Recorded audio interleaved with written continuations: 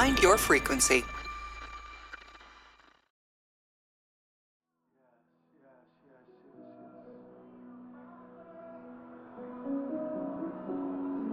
This is Heaven Bent. I'm Tara Jean Stevens. Welcome to this special Season 2 bonus episode. And it's been nearly 2 years since I shared my exploration of Bethel Church with you. Bethel is, of course, an American megachurch in Redding, California, known for its mysterious school of supernatural ministry and led by its founder, Bill Johnson. The Lord is healing a number of conditions. I want us to sing this song again, but I feel like tonight He's going to heal people as we worship. It's not something we earn. It's just something that happens. We've seen so many things happen. Cancer disappear in worship. So many things. There's either somebody here or you represent somebody here with bowel cancer, and the Lord is healing bowel cancer tonight. Pancreatic cancer, one of the most terrifying forms of cancer. On this episode, we'll reconnect with a familiar voice from Season 2, Redding journalist and former Bethel member, Annalise Pierce. She's joining me again for this bonus episode to talk about where Bethel's at today and the pivotal things that have happened at the church since we last left off. So it's been a hot minute since we last connected, so I thought it would be good for you to just remind us all about your personal connection to Bethel. Yeah, so I live in Redding, California, and I came here about 13 years ago to be part of the Bethel community. At the time, my partner and I were serving on the mission fields in East Africa, and we came home for kind of a furlough year and wanted to attend the Supernatural School of Ministry to really kind of understand better what our Pentecostal African friends were experiencing as far as their faith. After leaving the church, Annalise has more recently launched her nonprofit news organization, Shasta Scout. It covers general civic issues in Redding, and that most definitely includes investigative reports on Bethel Church.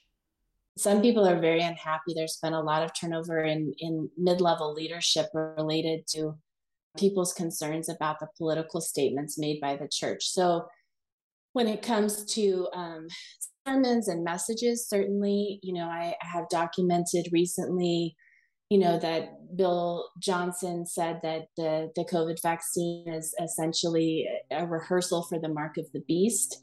I think that was a pretty political statement in the midst of the pandemic. Chris Valentin has compared women who seek out abortions to school shooters. I think, again, a highly political statement. Whoa. Chris Valentin, you may remember, is a senior leader at Bethel and the co-founder of Bethel School of Supernatural Ministry. Those are things when we hear those coming out, and that's usually through people who were sitting in a sermon and couldn't believe what they heard. We do report on those just because those are, deeply political types of statements and deeply cultural, social statements that do affect people who hear them across the world. Now, I think it's pretty safe to say that one of the most significant things that has happened at Bethel in recent months is the death of Benny Johnson after a long battle with cancer. She was the matriarch of Bethel and Bill Johnson's wife. After Benny was diagnosed, of course, the full details of her medical experience are personal and private, but from what she shared on social media and what I've heard from other people, she pursued non-traditional treatments, alternative medicine treatments, which is pretty much something that Benny has always been, maybe for the last 5 to 10 years, been very curious about and very committed to as alternative medicine. It's a big part of how she interacts with the local church and on social media. And she did that with her cancer as well. And it appears that those treatments were not successful for whatever reason. And she ended up having pretty aggressive cancer that eventually took her life. And of course, with Benny passing, she leaves behind her husband and co-founder of Bethel. How's Papa Bill? Yeah, so I don't have any personal contact with Bill Johnson, but What I can say as somebody both who watches the church and used to attend the church, is that Bill was tremendously connected to Benny, and they really were a couple that operated very closely together in very distinct roles. Bill is really, as you said, the papa, the father of the church. He's the head apostle of the church. He's the senior pastor over all of Bethel's ministries, and he's really the one who is the face of the Bethel movement internationally, and known as a father figure. He's kind of Father Christmas. He's just a really generous guy, who's known for giving all his children and grandchildren gifts on his own birthday, and really has always spoken adoringly of his wife in a very sincere way. And Benny is quite a different character. I mean, she just is a very fiery, outspoken person. And, I'm really talking about her as if she's still alive, because, I thought that was strange, actually. It felt like you were talking about a saint. Yeah, sure. I mean, I don't have any sense of that with her personally, but just that her spirit, was very fiery, was very active. And she was really known for some kind of crazy out there types of interactions with the church body and with the School of Ministry. She wasn't often part of on stage ministry for the main church, but she did speak to the students. And when I was there, she blew the shofar. She led trips to Israel regularly, and she was really well known for some stories about angelic manifestations and kind of calling angels back to their realms and their authority to interact with the current world. So she had a lot of that. Kind of goes along really well actually with her alternative medicine interest. Sort of just had sort of almost like a new agey kind of feel to her ministry, although I'm sure that she wouldn't find that complimentary. So I don't mean that in a disrespectful way, but that was kind of, from the outside, that's what it felt like. Benny Johnson was 67 years old.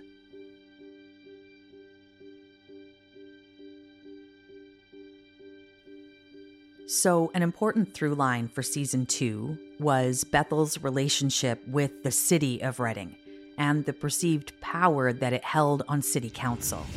Today, as Annalise is about to explain, this is still a major issue for many Redding residents.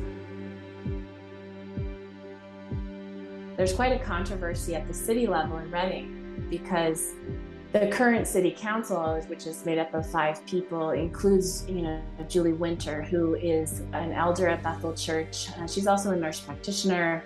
She's known as, a thoughtful, well-organized, intelligent, friendly person, but also somebody, of course, who sits on the elder board at Bethel, and therefore is, believed to certainly hold the ear of Bethel and perhaps have connections to the money that Bethel has, which is no small amount of money. They are not transparent with their finances, but in 2018 it was $60 million annual revenue or annual budget. It's a really big deal in our community. We ran a survey at Shasta Scout, asking readers what questions they wanted us to ask candidates, and that was in the top 3 questions was, are they Bethel affiliated? And Bethel affiliation is kind of a loose term, right? Meaning that in some way they're connected to the church, because difference between being a member and being affiliated. Yeah, not that many people actually join as members, but quite a few people attend. And then even those who may not attend anymore still have really deep networks and connections, or may have attended the School of Ministry, but just aren't currently going to church. And so, actually we have one of the people who's running for Redding City Council, when I interviewed him for his candidate interview, said the reason he was running, the sole reason he was running, was to ensure that we did not have a Bethel majority on the board. Actually used to be a Bethel member, much like myself. So, it's a very interesting dynamic. When I was researching for season 2, and I think it even came up in one of the episodes, Bethel had plans for a pretty huge and controversial new multi-million-dollar campus in Redding. Did it go ahead? Did it get built? They are currently working on that campus, and they're currently fundraising for the campus. I've been getting a lot of emails lately. I'm still on a lot of the church, email lists, and I've been getting a lot of emails with calls from senior pastors for people to sacrificially give towards that building project. I think that it's costing the church around $167 million to build. And it is quite controversial in the community. We have in Redding, much like other parts of California, we have a couple of interconnected issues, and one of them is certainly drought. We have some pretty difficult water conditions here in far northern California, and there is a lot of concern about water use at that campus. But I think more importantly to a lot of people, there's a lot of concern about housing, and we're really in a housing crisis here. We have tremendously little affordable housing, and Bethel puts a huge crunch on housing, not only because they have such a large membership, but also because they bring in, all these students and they don't have campus housing for them. So, I think at least in good years, it's between 3,000 and 5,000 students coming in without housing. And then, there's also some level of gentrification happening relative to people from the Bethel community flipping existing market rate housing and kind of upgrading the rents and stuff, which also pushes some people out. So that is a really big concern for a lot of people who question whether Bethel's effect on the overall economy is positive or not. So Bethel, yes, still a powerful presence on Redding City Council. But regarding politics, more specifically, national politics, I'll say that I didn't receive, I've very rarely received much criticism about Heaven Bent. But one thing I did hear a few times from listeners regarding season 2 was they felt that it got too political. And I just wanted to, I don't know, I thought you might get a kick out of this. Like, I just want to say, it's not my fault. It got political. It's Bethel that got political. I was just following the trail. Is Bethel and leaders, like, are they still stirring the pot when it comes to national politics? Well, I think that they have stepped back a little from a highly visible role. And I'm kind of still trying to understand the dynamics at the church. From what I hear from sources, off the record, meaning that I can't connect their information to their names, they're saying, that the church is kind of determining, how it will continue to bring in funding in the wake of changes after the COVID pandemic, but also, a lot of political changes. I think as a whole, Bethel is seen as somewhat Christian nationalist, really, because of statements made by leadership. For anyone who's not familiar with that term, how would you describe Christian nationalism? It's such a difficult term to describe. And I have spent a lot of time just sort of researching this and trying to understand, not wanting to mischaracterize. But I think that the general idea of Christian nationalism is that America itself is God's country, that it was founded on God's principles, that belongs to God's people, and that reestablishing God's rule and God's way of life in America, actually codified into law, is a healthy part of, Christian culture and revivalism, that what our nation needs is God, and therefore, bringing God into government is actually a positive thing. One of the people that I interviewed for my candidate series for city council is Tanessa Adet, and she teaches God and government at Bethel's School of Supernatural Ministry now. And, one of the questions I asked her, she was very forthright about her Bethel involvement. And she said, I teach separation of church and state, and I think it's really important. I don't believe in Christian nationalism, she told me. But I asked her, how would Bethel influence your vote? And she said, not at all. But, I have to think, like, when you're in a church where you're being taught a theology that says, the way we can bring health and happiness and well-being and prosperity to earth is by infiltrating every aspect of society, by integrating Christian theology, Christian ways of thought, and Christian ways of living into every aspect of society. Surely that does impact the way that you rule and make decisions as a city council member. I mean, I don't think anyone at Bethel is telling her how to vote. I don't think that she's being manipulated or treated as a puppet. But I do think that what she's learning and what she's hearing and the relationships she has there will have to affect her vote. that's the whole purpose of a culture that's as persuasive and powerful and pervasive as Bethel is internationally. It's to influence. And they're certainly influencing everyone who goes there. And someone from the Bethel flock that is definitely gaining a ton of influence in America is worship leader and touring evangelist Sean Feucht.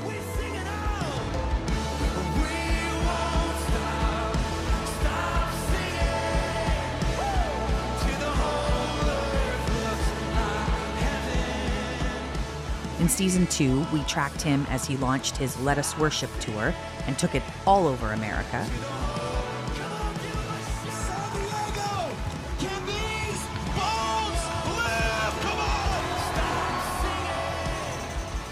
And these mass worship gatherings were extremely controversial and often unsanctioned and even illegal because they were taking place during the first few months of the COVID-19 pandemic.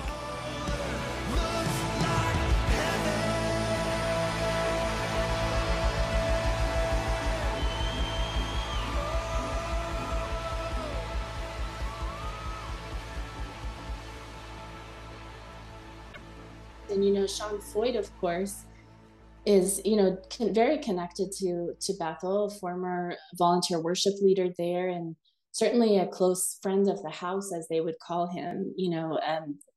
This whole idea at Bethel is, do you have the Bethel DNA? Are you one of us? And Sean Feucht is very much one of them. He's Bethel affiliated, right? We can't say that he's a Bethel member or that he is a leader at Bethel, but he has those close connections.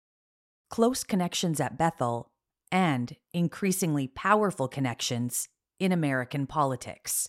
It is an absolutely profound honor to address all of you gathered at the National Mall on this very solemn day of remembrance and prayer as our nation commemorates the 20th anniversary of the terrorist attacks of September 11th, 2001, a terrible day.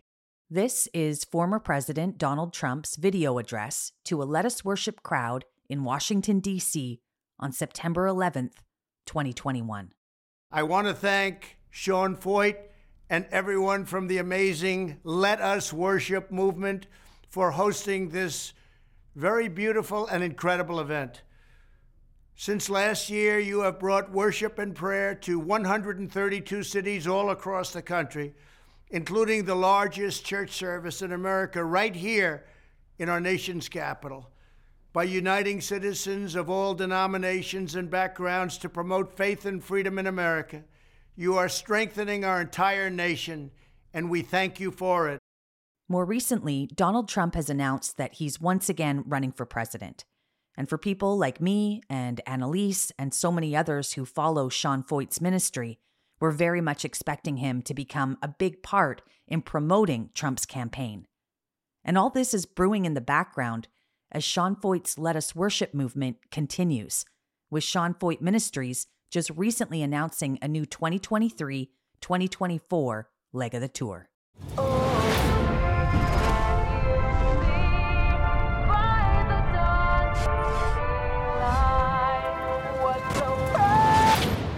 I love when he moves when people say he can't move. Do it tonight, oh God, over this city. This is a great example of Sean Feucht's whole vibe. What started with a remnant, small Gideon's army on the Golden Gate Bridge. And I'm not saying it's nefarious, but promotional trailers like this, they are purpose-built to stir up great big emotion, open pockets, and give us feelings of belonging and purpose. Give us a calling and the sense that something really, really special and important is happening here. And the heart of the nation awaken again.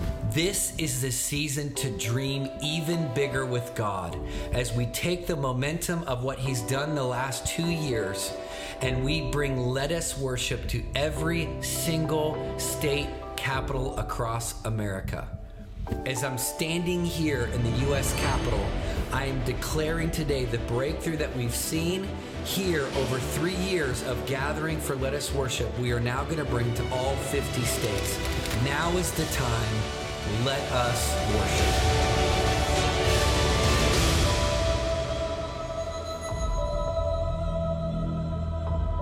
But not everyone is moved by Sean Feucht.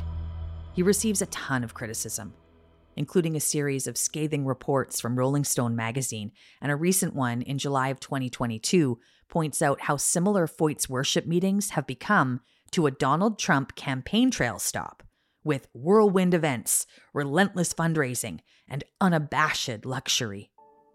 Tax filings also revealed that Feucht himself has seen a personal surge in wealth and adopted a lavish lifestyle that's caught the eye of ministry watchdogs, many of whom believe that his various charities are funding things like his multiple new homes and properties, expensive shoes and sports jerseys. Now, Feucht himself denies all accusations that he's done anything wrong. And I'll also add that amidst this ongoing investigation into his ministry, Feucht has accused Rolling Stone of sending reporters to infiltrate and spy on his prayer team. I have an open invitation to Sean Feucht and any of his close associates to join me on Heaven Bent, but for now, all my requests have been denied. I'll add, too, that Feucht's reaction to all the criticism he receives, especially from people in the Christian community, he describes it as a, quote, painful wake-up call that not everyone is willing to fight for religious freedoms like he is.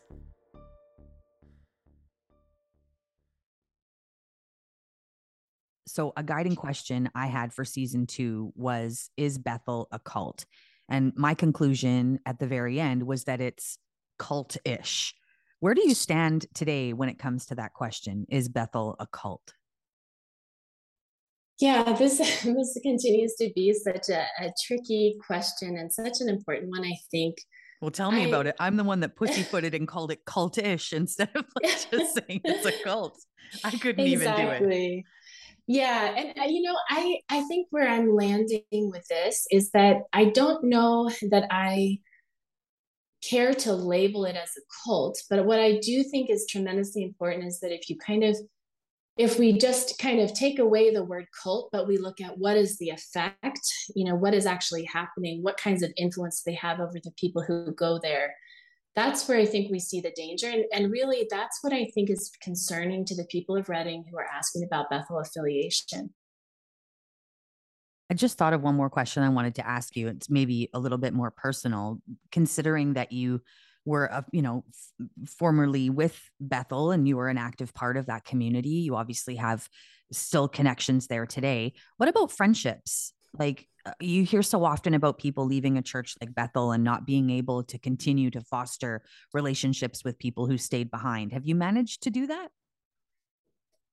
I haven't managed to do that very well. And it's something I think about a lot and I talk about a lot. When I run into other people in town often who are former Bethel, it almost always comes up, have you stayed in touch with people in your community at Bethel? And, there's not an intentional ghosting. I don't think there's not a shunning process. That's one of the reasons that I would hesitate to call the church a cult. There's not an ostracization. But there's just this sense that you're either in the club or you're not. You're part of the thinking or you're not. And if you're in Bethel, it's really such an insular community within our larger Redding community that they have their own activities, they have their own coffee shops, they have their own circles, their own cultural events, and it can be very challenging. I have one friend in particular whose husband is a pastor at the church, and she's really worked hard to maintain our friendship with me. And I really deeply appreciate that, because it's my belief that we need to continue to move across ideological divides, whether those are political or religious or both, to continue to seek to understand and be curious about each other and to form relationships that pass some of those ways of thinking and that continue to build bridges. Oh,